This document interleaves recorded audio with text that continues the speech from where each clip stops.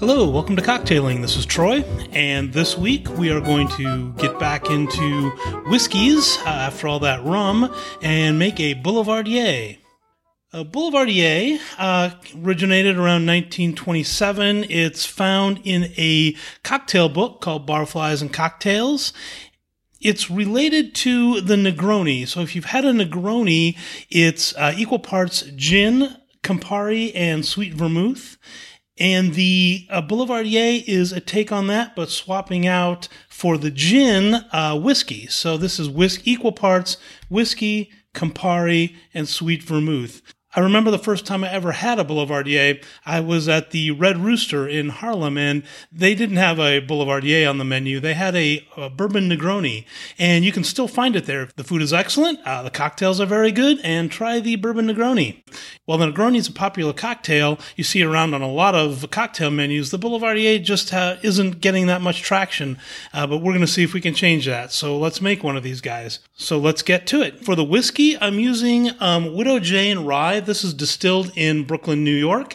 We've got Carpano Antica Formula Sweet Vermouth. And finally, the real star of the show here is the Campari. This brings the bitter flavor. We've used it before. This is an Italian liqueur. It's going to really bring an interesting bitter quality to this cocktail. So while the recipes call for equal parts of these three components, I like mine a little less bitter. So I'm going to cut back on the Campari and on the sweet vermouth and up the whiskey a little bit. So it's going to be 1.5 ounces of the whiskey, 3/4 of an ounce each of the vermouth and the Campari. If you like the Campari flavor more, make it equal parts. So 1 ounce, 1 ounce, 1 ounce. I've got my mixing glass in front of me, and in there I'm going to pour 1 1/2 ounce of the Widow Jane Rye,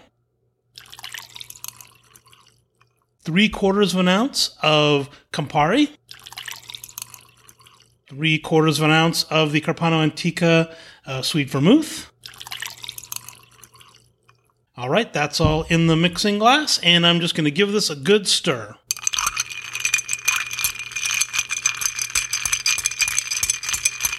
Okay, that should do it, and I'm going to be pouring this into a nice little coupe. I've got a 4-ounce coupe here. This fits snugly in there. Going to garnish this with a cherry. And let's give this a taste. Yep, that is a Boulevardier. Excellent. That will do it for this week.